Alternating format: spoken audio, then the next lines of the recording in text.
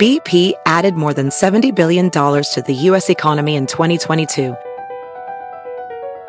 Investments like acquiring America's largest biogas producer, Archaea Energy, and starting up new infrastructure in the Gulf of Mexico. It's and, not or. See what doing both means for energy nationwide at bp.com/investing in America.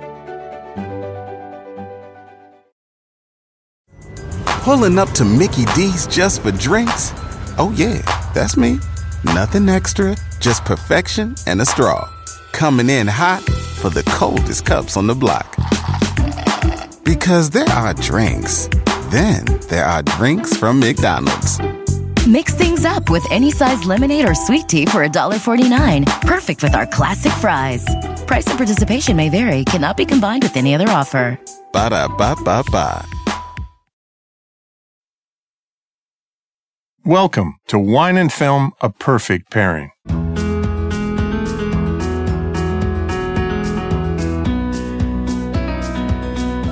I'm film critic Gary Cogill, and this week Mark Wahlberg teams up again with director Michael Bay, and the result is still another Transformers movie, this one co-starring Anthony Hopkins, Stanley Tucci, and the great John Turturro, and it's called Transformers: The Last Night. And I'm wine expert Haley Hamilton Cogill. For this last night, we'll pair White Night wines. Juicy, not subtle, and very popular, much like this film probably will be. Well, here's the deal in the Transformers movies. This will be the fifth of the Transformer movies. Do we really need 5? No, and I'm going to say this, that the first 4 movies have done a total worldwide business of $3.77 billion. Oh my gosh! So it's one of the greatest franchises. That's why we need another one. Yeah, it's just it's a bank. Also, it is a bank, and also the budget on this one, they've never really quite come out with it. It's been reported that it's around $250 million, like $250 million. So, $250 million, which is just an enormous amount. Back in the day when I remember when United Artists did money for Heaven's Gate, Michael Cimino's film, and it cost $40 million, and it bankrupted the studio. Wow. When it was a bomb. Yeah. And so we've got a upwards of $200 million film. So the Transformers movies also I find interesting because the first one was kind of okay because it was a gimmick, and Michael Bay likes to Transformers more than meets the eye. And they're toys. They're toys. It is. That's like when I was. They transform. It's like 1980s commercial. You twirl them around, they become a truck. And those kinds of things. So I get all of that, and I'm not the big fan of Rotten Tomatoes, but it's good to take notice of this, that the first Transformers movie is the only movie to ever get over 50%. It just was over 50% by critics on Rotten Tomatoes because critics loathe the Transformers movies, and I'm one of them. I don't like them at all. This one is at 16%, which is below 20, above 15. And listen, I walked out and I thought to myself, I didn't hate it, but I really, really dislike it the more I think about it. And here's the deal. I've seen the Transformers movie. I have no idea what it's about, but I'm going to explain the first 30 minutes to you because you'll kind of like this or not. Well, yes. So it opens in medieval time. It opens during the Dark Ages. That has me written all over it. And there's Lancelot. But it still doesn't make it any better. And there's King Arthur. And there's Merlin, the magician, but he's an alcoholic, played by Stanley Tucci. And they're about to go in the battle and they're about to all die, all the knights. They're about to all die. And Merlin's in front of this cave and out comes a Transformer. And he talks him into helping them. God. And the next thing you know, all the knights get together and they put their swords together to form that kind of canopy. And 20 feet above them, they all have personal Transformers.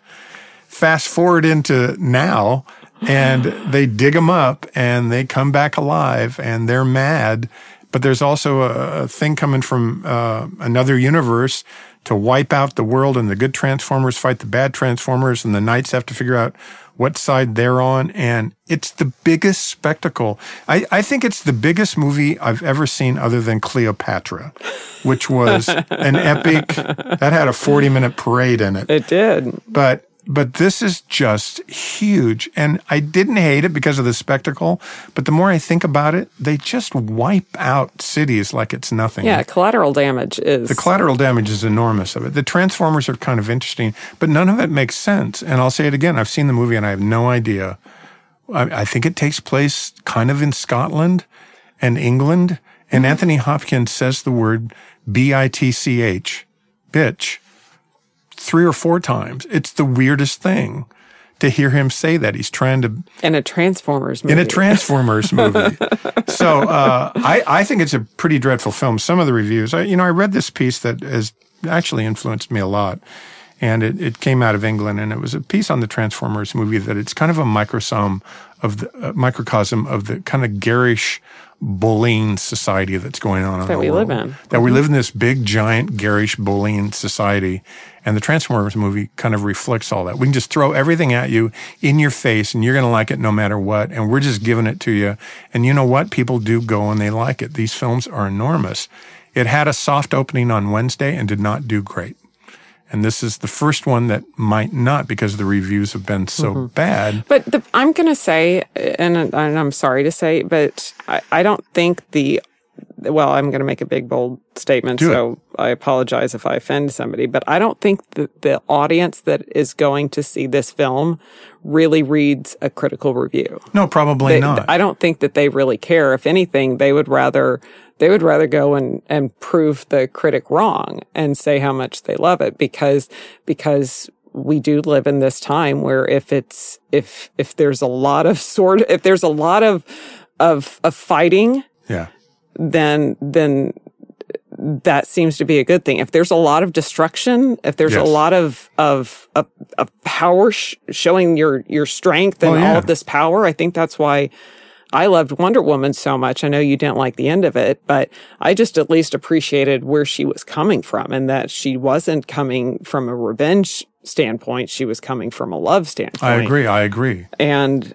it's just, from a tough love standpoint. Yeah, absolutely. You know, she has an Amazon. Come on. No, I get that. That movie is an Oscar contender compared to Transformers: The Dark Knight. I still don't understand. The Last Knight, not The Dark Knight. I'm sorry, The Last Knight. The Dark Knight is the best of all of those movies. That's the greatest of all of Christopher Nolan's film. But this movie is so baffling and so mind-boggling that you can watch it, and if you're 10, you're probably going to love it. But see, that even makes me sad. Like a 10-year-old shouldn't be seeing this, because it defines, it's. So what did I love at 10? But it's Lawrence of Arabia.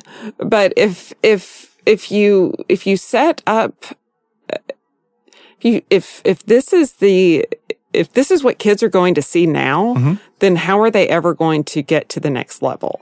It's just like playing video games all day.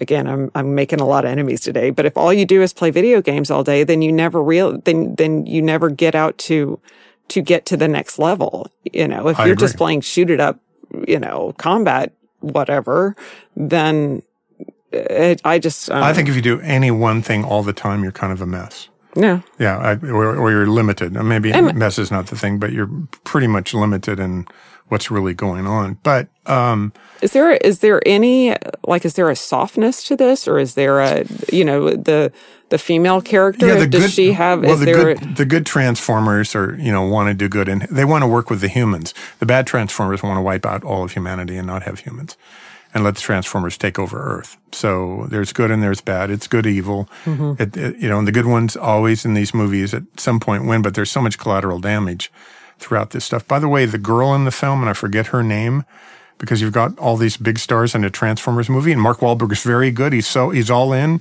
He's very earnest. But the girl in the movie is the direct descendant of Merlin. And so that's why it comes back she is. To have, and she has to get her hands on, I don't know if it looks like the Excalibur. Well, it's a stick now. It's just a stick in a grave with Merlin's body. And they dig it up, the sarcophagus, and she grabs it, and all of a sudden, wow, she's the center of the... none of this makes any sense. So, well, and if you just kind of think about something, like there's a way to be over the top. There's a way to have a big... I'm just thinking of Game of Thrones, for instance. There was a very long, a series of books that are very well loved, that has become a very well loved television show. So granted, they've had seasons to flesh out the characters and the storylines. There's still a lot of fighting. There's still a lot of collateral damage, but it seems to make sense. Whereas it seems like a lot of these films are how much How much can we destroy Well, in 90 minutes? All these superhero movies. Or this one was like 2.5 hours long, wasn't it? Yeah, it's just about 2.5 hours long. 2.5 hour Transformers. Have fun with that. So I'm going to say this is my bold statement that the two worst films I've seen all year are Baywatch and this Transformers movie. And the more I think about it, this film will be much worse than Baywatch. At least that had girls. And that's just from my own kind of silly. Ooh, that just sounds like a great double feature for somebody. Oh my God, the Transformers movies. Anyway, super popular, basically very popular, but not a good film. So I think that this pairing, again, I hope I don't make any enemies. And I've had these wines, and I think these wines are, well, I just want to start out. So White Knight Wines, their official statement, I'm gonna give you a little brief intro. Last night movie. White Knight Wines. White Knight Wine.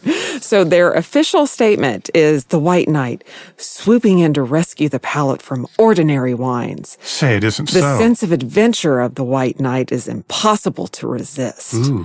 Clad in shining armor, this charming knight provides a sensual escape from the mundane.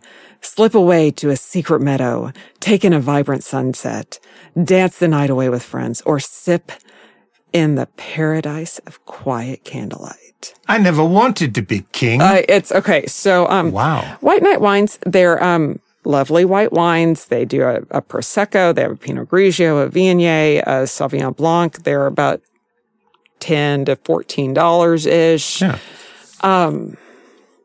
They're not bad wines. They're not flawed wines. There's just not a lot of subtlety to them. I think that's... They're not complex at all. There's no complexity. But you know what? If I could sit on my porch in 100-degree heat and just want to drink something that I don't have to think about, that's going to be a nice porch pounder, quaffable, refreshing. Did you say quaffable? Quaffable. Want to drink it really fast because I just need something really cold. If I don't want to have a water, possibly tonight. It's a good wine. Okay. And so if you like something that's just very that doesn't take a lot of effort, maybe, if you kind of think about what these Transformers movies are, it's not like they're Brainiac movies. No. They're just kind of they're the kind of films you watch to let your brain turn off for a little while, maybe?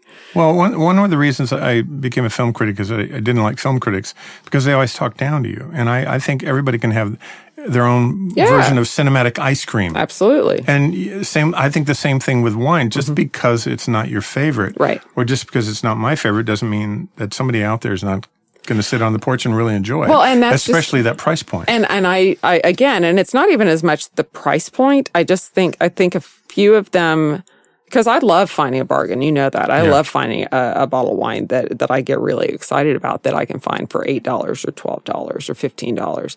I just want a little bit more. Just give me a little something. Mm-hmm. Whereas I just think that these fall a little flat. Okay. But for what they are, they're fine. I'll drink it on 100-degree. And I will just say from hearing you that this wine is much better than this film. Because you're going to pay $12 to $14 or more because Transformers is in 3D IMAX. IMAX, yeah. You're going to pay up to $20 or more for a ticket. Have fun with that. And I'd sneak this one in if I was you. Hey, when we come back on Cogill Wine and Film, A Perfect Pairing, we're going to raise a glass to summertime with a few refreshing wines of the season. Let's talk about the good stuff that you like, and we will be right back.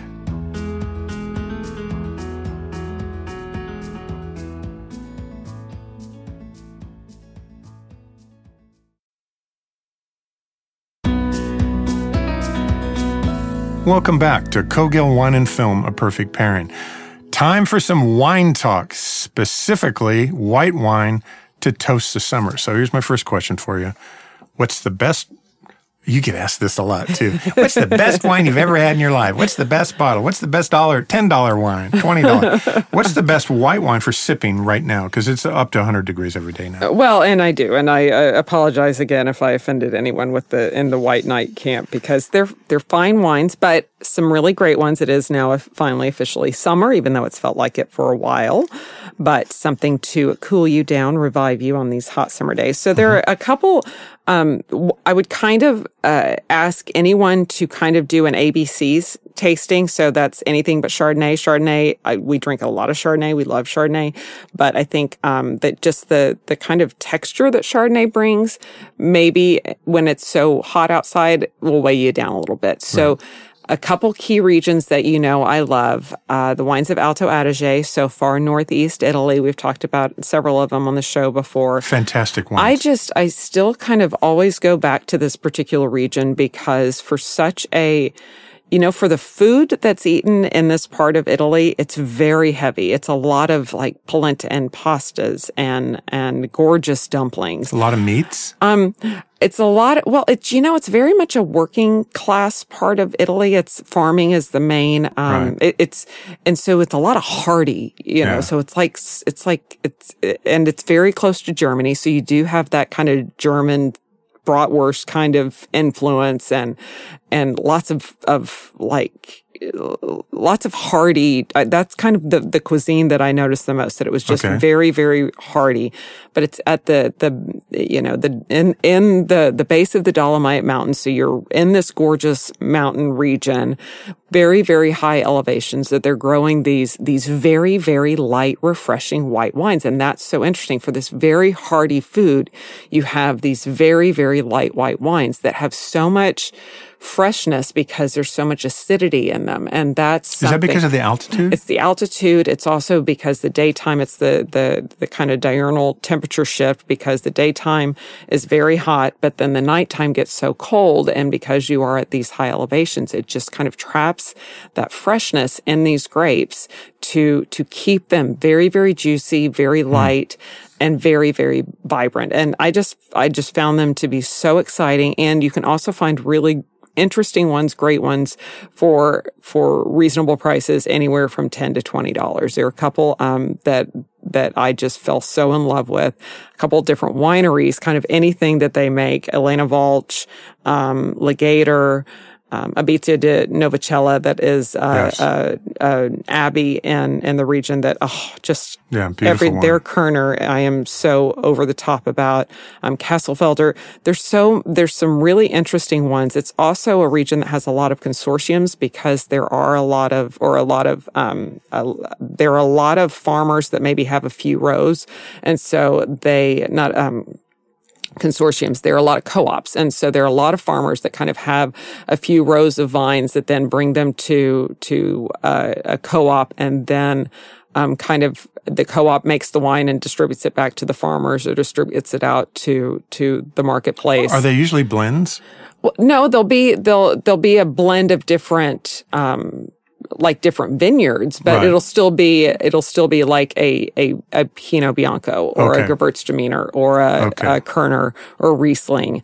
But the nice thing about it, and this was one region, because there are co-ops in many wine regions, but kind of the restrictions and the goal for the region, and that all of the kind of farmers in the region agree to the maintenance at these incredible quality standards. So even a co-op wine is going to be a really great wine. Love those wines. Think they're really interesting, and we've enjoyed many of them. You've taught me to look for years. Alto Adige. And so that's kind of one of my first ones, and it's anything from a kind of typical Pinot Grigio to these Pinot Biancos and Müller-Thurgau, and Tiefenbrunner makes a beautiful Müller-Thurgau. That's easy for you to say. From one of the highest elevation vineyards in the region. Just a really, really beautiful.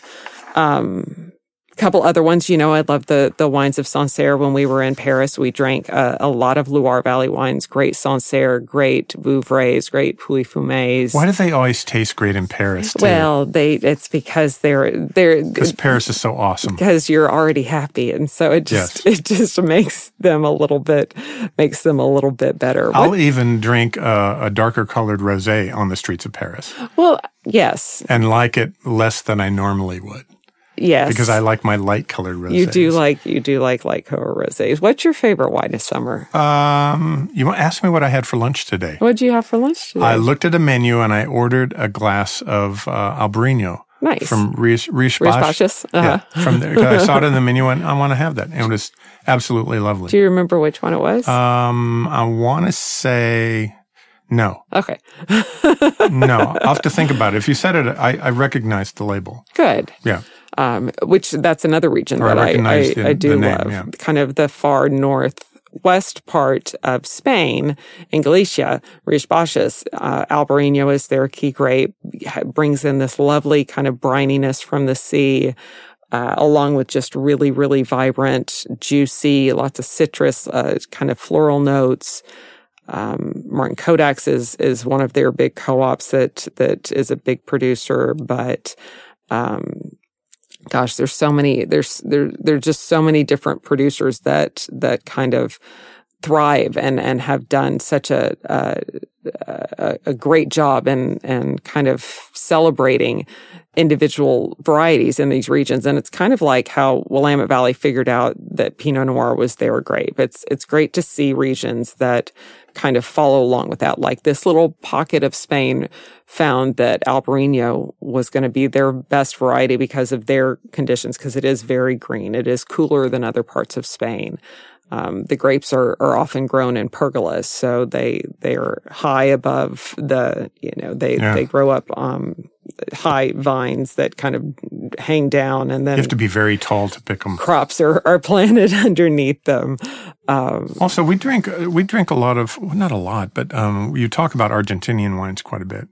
And they make some just beautiful whites. They do. We think Malbec, but they make some beautiful whites. Their Torrontés is kind of their key white variety. And I think it does kind of remind me a little bit of some of these Alto Adige wines, just because they're grown, high in the foothills of the Andes. So they have that mountain influence. And I remember the first time I tried Torrontés, and it was always kind of a fun wine to teach with, because you smell Torrontés and you think it might be a sweeter wine or an off-dry wine because it's very, very floral, but then it has this great punch of acidity on the palate. So it brings that brightness and all that freshness and juiciness in on the palate with some of these nice kind of white flower notes, which I think is really fun. You've introduced me also to very dry Rieslings. I love dry Rieslings. And I don't have to say the word very, just dry Rieslings, because I got it in my head back in the day, 10, 15 years ago, that all Rieslings were sweet and in a skinny bottle. Mm-hmm. And I've learned that dry is really good in Rieslings,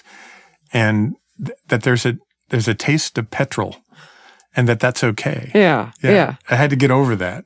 But a really good dry Riesling, because we've been around some Riesling freaks, and it was really fun for me. That's been one of my favorite trips with you, is just to discover something that I didn't know at all. The Riesling Rendezvous. And I'm not afraid of them anymore. Yeah, we did a show on Riesling last summer, and that was a really fun opportunity, just because the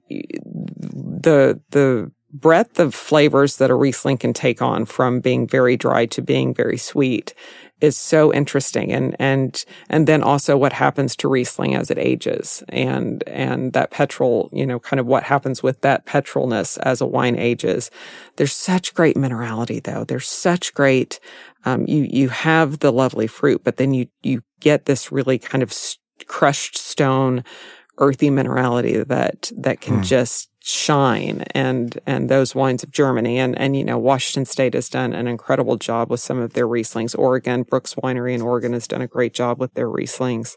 I'm kind of a nut on the Oregon Chardonnays. Yes. And if I see it on the menu, and I don't see it very often, I'll see Oregon Pinots but not the Chardonnays, I'll go for it if the price is right. Mm-hmm. But I think that's kind of my favorite right now. If I can get it and get my hands on a bottle of it, They do tend to be a little bit lighter maybe than some of the, I don't know if lighter is a better term, but they're very French style. They're very, very French style, and that was because of thanks to our buddy David Adelsheim, but his whole process of figuring out the right kind of clones of Chardonnay to plant in Oregon and bringing them back from Dijon versus the Wente clone and the California clones, because it's just cooler in Oregon. So you want something that is better suited for the climate versus the hot sunshine of California. And so though I you can have an Oregon Chardonnay, even though we're not talking Chardonnay, because it is so clean and crisp versus some of those California Chardonnays that are a little bit richer and a little bit. Well, in the hot weather, I don't really want a butter bomb. Right. I really want a really dry, really crisp. And, there's some lovely Pinot Gris also. There's some Raptor Ridge has a stellar Gruner Veltliner from their. And the Pinot Gris are reasonable. They are. The Chardonnays can get really pricey. Yeah. Yeah. But really good stuff. It's fun. All right, I've learned a lot. I know about Alvarinho and I know about Riche Bache. I know about Alvarinho. Alvarinho from Portugal. Yeah. Just really good stuff. Next week on Cogill Wine and Film, A Perfect Pairing, a film I've been waiting for all year.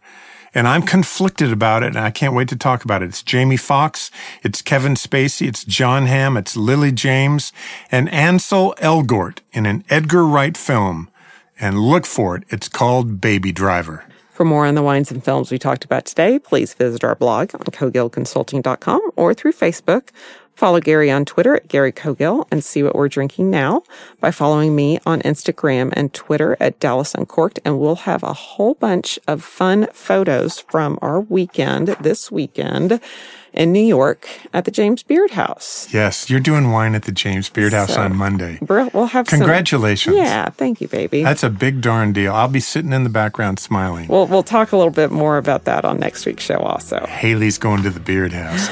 With that, I'm Gary Cogill, and as usual, I'm looking for the next great film. And I'm Haley Hamilton Cogill, always in search of a great glass of wine. Join us next time on Cogill Wine and Film, A Perfect Pairing.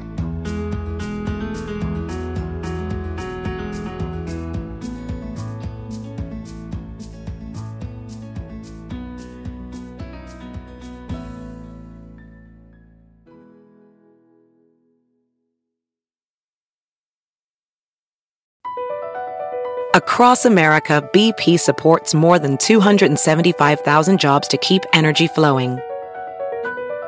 Jobs like building grid-scale solar energy in Ohio and producing gas with fewer operational emissions in Texas. It's and, not or. See what doing both means for energy nationwide at bp.com/investing in America. Pulling up to Mickey D's just for drinks? Oh yeah, that's me. Nothing extra, just perfection and a straw. Coming in hot for the coldest cups on the block. Because there are drinks. Then there are drinks from McDonald's. Mix things up with any size lemonade or sweet tea for $1.49. Perfect with our classic fries. Price and participation may vary. Cannot be combined with any other offer. Ba-da-ba-ba-ba.